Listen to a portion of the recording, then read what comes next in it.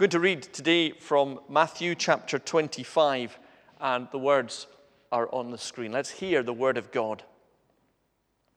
When the Son of Man comes in his glory, and all the angels with him, said Jesus, he will sit on his glorious throne. All the nations will be gathered before him, and he will separate the people one from another as a shepherd separates the sheep from the goats. He will put the sheep on his right and the goats on his left. Then the king will say to those on his right, "Come, you who are blessed by my Father, take your inheritance, the kingdom prepared for you since the creation of the world. For I was hungry, and you gave me something to eat. I was thirsty, and you gave me something to drink. I was a stranger, and you invited me in. I needed clothes, and you clothed me. I was sick, and you looked after me. I was in prison, and you came to visit me." Then the righteous will answer him, "Lord, when did we see you hungry and feed you, or thirsty and give you something to drink? When did we see you a stranger and invite you in, or needing clothes and clothe you? When did we see you sick or in prison and go and visit you?"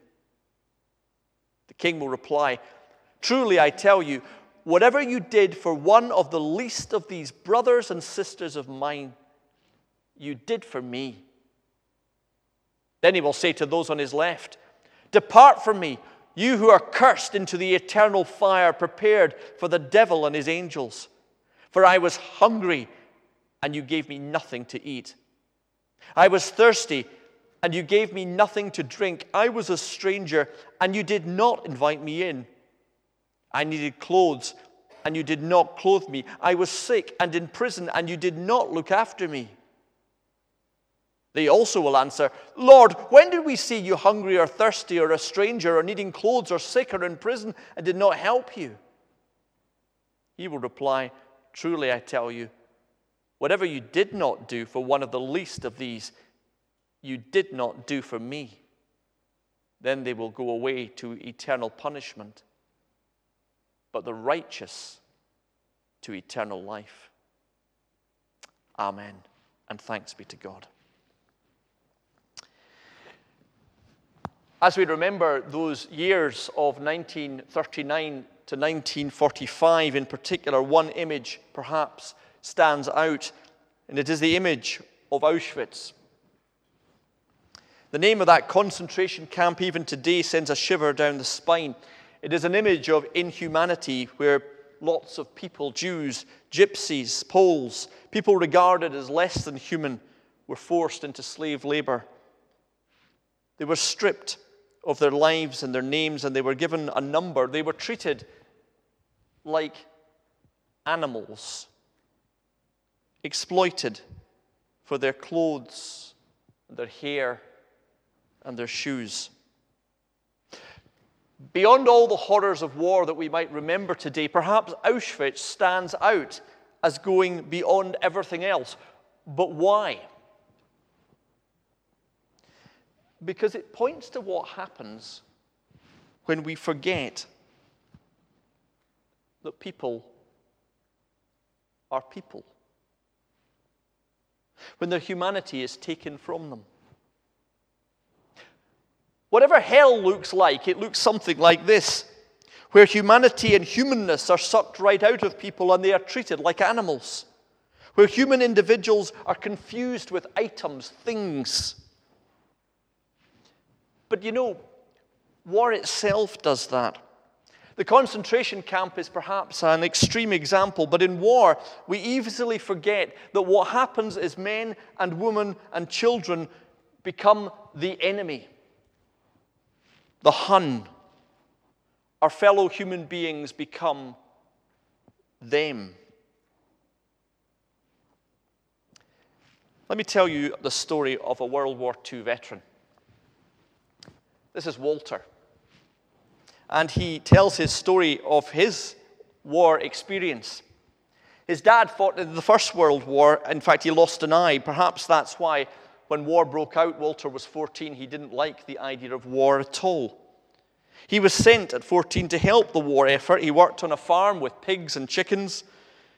But his father later moved the whole family into the countryside just to get away from the bombs. Walter became an apprentice on the railway, selling tickets. And then in 1943, he was called up. He didn't want to go into the army, but he had to go. 8 months he trained to be a radio operator. He was sent to the front, to the battle. He was shot at. He recalls, as he tells his story, men dying around him. His sergeant shot while he stood beside him. One story haunts Walter, though. They were under fire. There was an enemy sniper up in a church tower, and Walter used his radio and called up an artillery strike. And he never forgot afterwards that he caused the death of enemy soldiers in doing that. He was captured in 1944, marched through enemy territory, hungry and homesick, with more men dying on the march. As we hear Walter's story, a veteran's story, do we have sympathy with him? Do we? Do we? What if I tell you his name? Walter Vorda. He was in the German army. Does that change things? As he moves at that point, that I say that from being one of us to being one of them, one of the enemy. I wonder if we were watching a war film and we saw Walter being shot at, we would say, good. That's what it should be. You see what I'm saying? That the experience of war takes away something of the humanness, something of the empathy, as we begin to see people as the folk that are expendable. That brings us to the Bible. You see, right at the beginning of the Bible, it says this, doesn't it? God created humankind in his image. In the image of God, he created them. Male and female, he created them. People, says the Bible, are made, not by chance, but by loving divine design.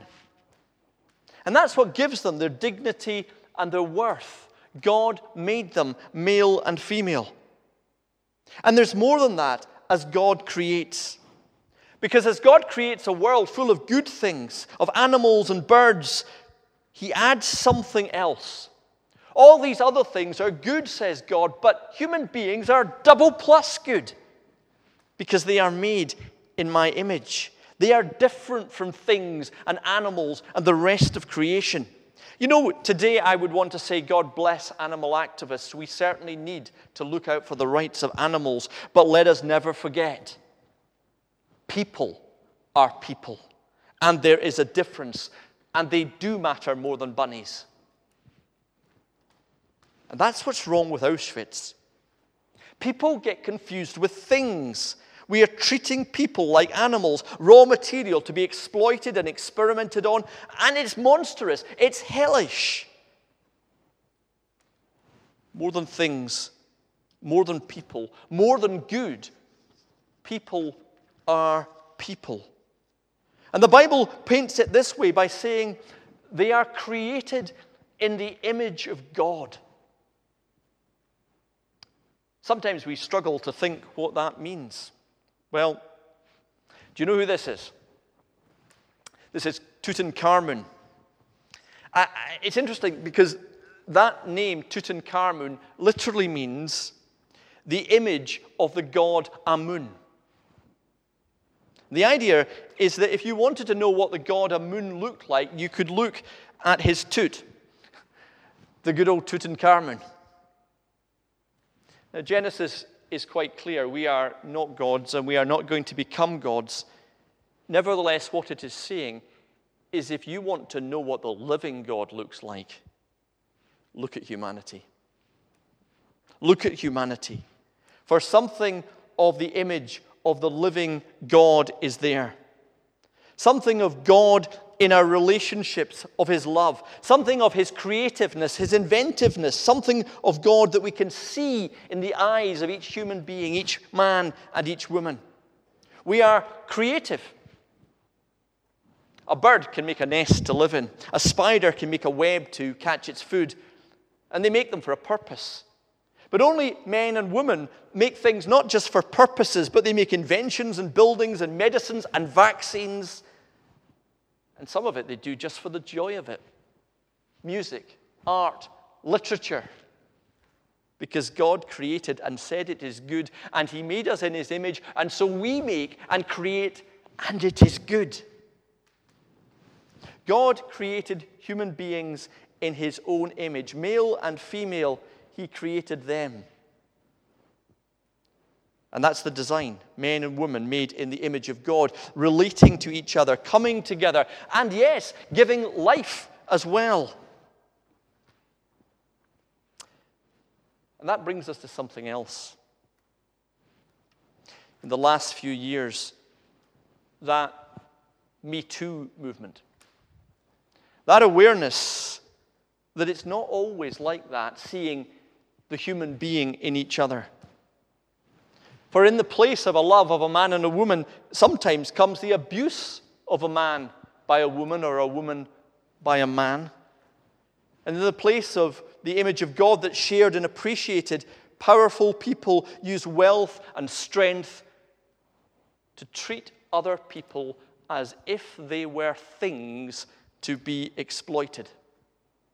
She becomes an object, something to be discarded, something to be mocked and humiliated. Her pain, her suffering, her views are not part of the equation. The image of God within her is being ignored because her looks are all that matters. Of course, the phenomenon is very old, isn't it? Two men watching, and a woman walks by, and the other boy says to the first one, "Will you look at that? That. What about her person, her name? What about the person that's made in the image of God?" Now, it's easy to look at young folk who do those sort of things, and trust me, they do. But what about the whole of the rest of the world? What was the Miss World competition all about? Was it really that people sat there admiring the wonderful personalities who wanted to bring peace and justice to the world? Really? Or was it that she again had become a body, a gratification that was replacing a relationship, and the image of God cast aside?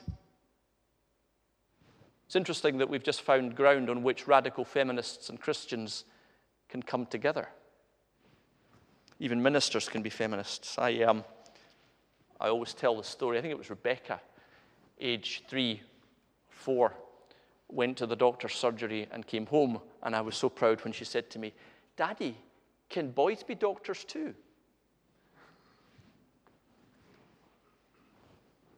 It's also why Jesus said this: "I tell you that anyone who looks at a woman lustfully has committed adultery in his heart.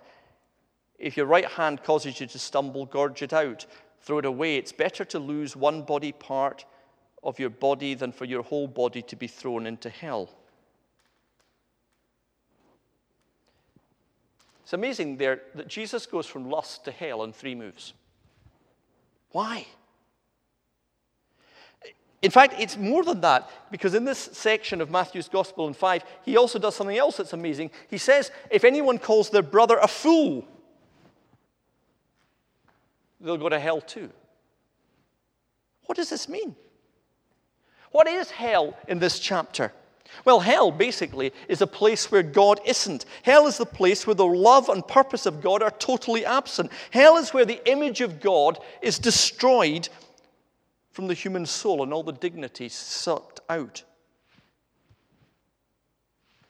That's why this matters. I'm not going to get into the politics of Republicans and Democrats today. Don't worry about that. I've got friends in America who are Republicans as well as Democrats. But what matters in some of this is actually the name-calling, the disparaging, The talking of people as if they were something else. The woman, the Mexican, the black. And it matters not just because we say, well, it should be the policies, it's not the civility that matters. It's not because we're prissy Christians who think it's politeness that matters in politics or anything like that. It's actually because of this. When you start to talk about people with that othering, then you are ignoring in them the image of God, the dignity that that brings. And when you start to speak like that, you will start to act like that. It will matter.